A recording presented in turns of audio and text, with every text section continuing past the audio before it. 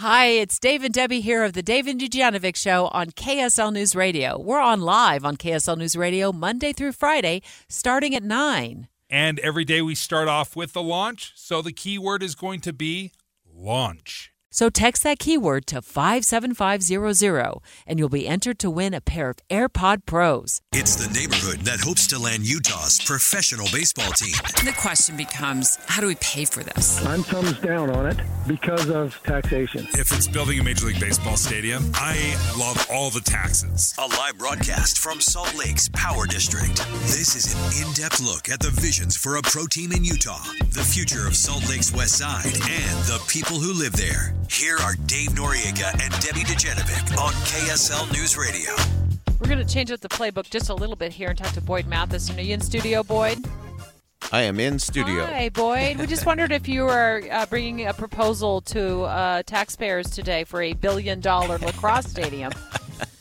Today is not that day, Debbie. Today is not that day. Somewhere in Salt Lake City. Because Cedar Hills. We're talking about MLB. Dave and I have been broadcasting live from the Power District out here on the west side of Salt Lake City all morning long. We're going to continue our live coverage in just a moment. And then we saw a tweet moments ago from Ryan Smith, the owner of the Utah Jazz, talking about revitalizing downtown with an NHL, NBA experience at the hub of all of that. So that's why he said, I bet you Boyd's going to be pitching a $1 billion plan for a lacrosse stadium. I have several $1 billion plans I'd like to pitch today. Right?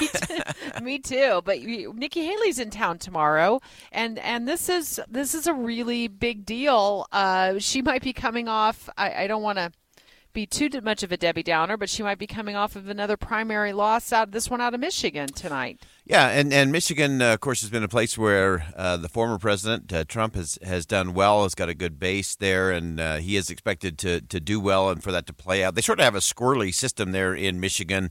There's a primary today, but then there's also a caucus convention that divvies up some of those important delegates. Remember, this is all about the delegate battle, and that will happen on Saturday this weekend. And then, of course, everything is moving towards Super Tuesday, March the 5th, and Utah's part of that, and that's part of the reason why former ambassador and former governor of South Carolina, Nikki Haley, is coming to town.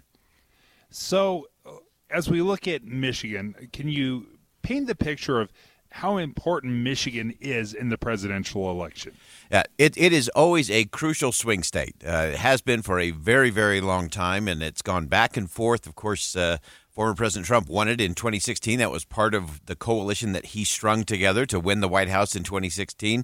President Joe Biden took it back in 2020, and so it's gone back and forth. And both of them have some issues in Michigan. And when you look at President Biden, of course, he should really be running with the wind at his back in these primaries on the Democratic side. But he's had members of his own party, Representative Tlaib from Michigan, calling on the people in her district to vote uncommitted in the primary today to send a message to President Biden that they're not happy with the way he's dealing with things in the Middle East and with Ukraine, with the economy. And so a really interesting show of lack of support coming there, which, again, is going to be tricky. And so you could say, well, it's no big deal because he's still going to win the primary and do that. But anyone who goes through this process, and whether it's Democrats being upset and frustrated with the president for things that haven't been done or done in ways that they don't like, or whether it's a disinterest in the former president, all of that matters when you're talking about a state like Michigan, but that will be decided by maybe 10,000 votes, 20,000 votes in the general election in November, and that could ultimately swing who ends up back in the White House. Boyd Matheson live in studio while Dave and I broadcast live from the Utah State Fair Park. No, you're not missing the State Fair.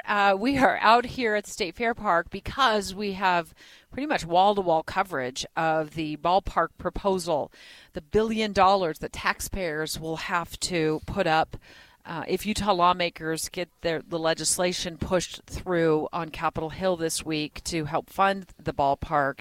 In a moment, we're going to be speaking live with a real estate agent about what this could do potentially to home and property values in this area. But Boyd Matheson live in studio right now talking about Nikki Haley's pending visit. She will be at Utah Valley University tomorrow afternoon.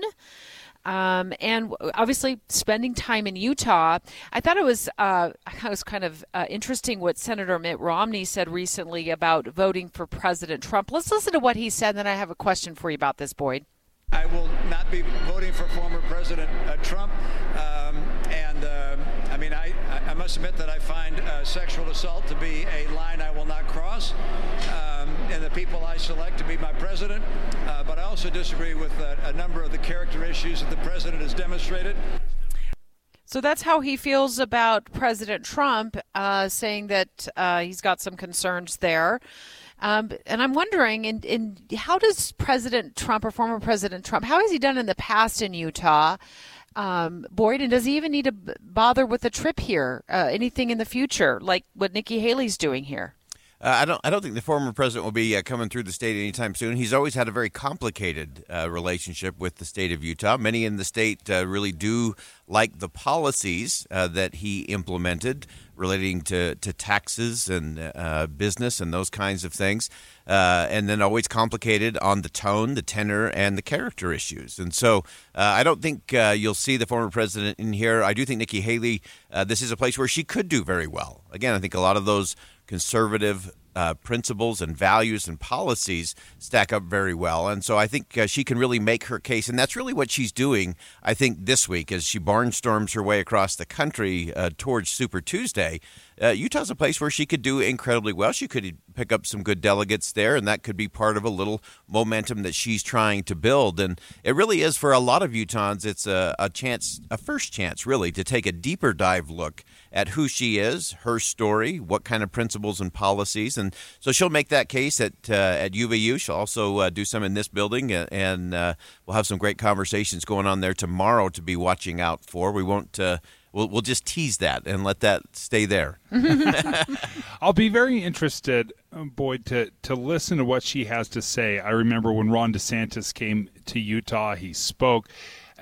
There wasn't a lot of vision of how Utah plays into their candidacy. So I'll be very interested to listen to Nikki Haley and how she can speak to Utahns specifically and the role that Utah plays in her presidency. Yeah, and I think she will make that case because I think she sees, as many people do, that there is something going on really well here in the state of Utah, and whether it's the things that are attracting Major League Baseball teams and National Hockey League teams, or whether it's things that are just happening in our community that are working well, or the way that the legislature gets the budget done, and that we stay within our means and we save for a rainy day, and we build community that has the greatest opportunity for anyone to have upward mobility. And so I think there's a lot of things that will resonate and I think will be reflective of her experience as a governor of a fast-growing state.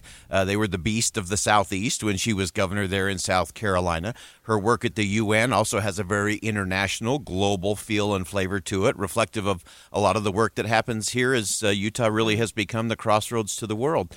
And so I think there are some really interesting ties and connections. It will be very interesting to see how she strings those together in her conversations, her interviews, and then, of course, her big event down there at the Herbert, part of the Herbert Institute and Utah Valley University tomorrow. And we will, of course, be tracking that and have live coverage as well right here at KSL News Radio. Boyd Matheson, Inside Sources, looking forward to your show this afternoon at 1 o'clock.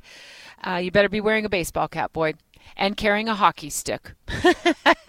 And a basketball. And a basketball. Pickleball. Pickleball. Oh, no. $1 billion we don't have $1 stadium. billion for pickleball, Boyd. Dave has the $1 billion pickleball court. He's vision. got that $1 billion idea for pickleball. Love the conversation, Boyd, as always. Look forward to the show at 1 o'clock. On my drive home, always listen. When we drove around the Fair Park this morning, something looking for a live location, something really hit me is that there's going to be a lot of residents impacted. We turned into a neighborhood and saw, these are places that people are living. And this kind of an investment with a ballpark in this area could impact a lot of residents. Maybe it makes homes that are existing unaffordable. Maybe they have to come down and buy out some homeowners in this area so they can put more roads. There's a lot of financial and real estate impact to this community, Dave. So in just a few minutes, let's get a real estate agent live on the line to give us their assessment of what could happen.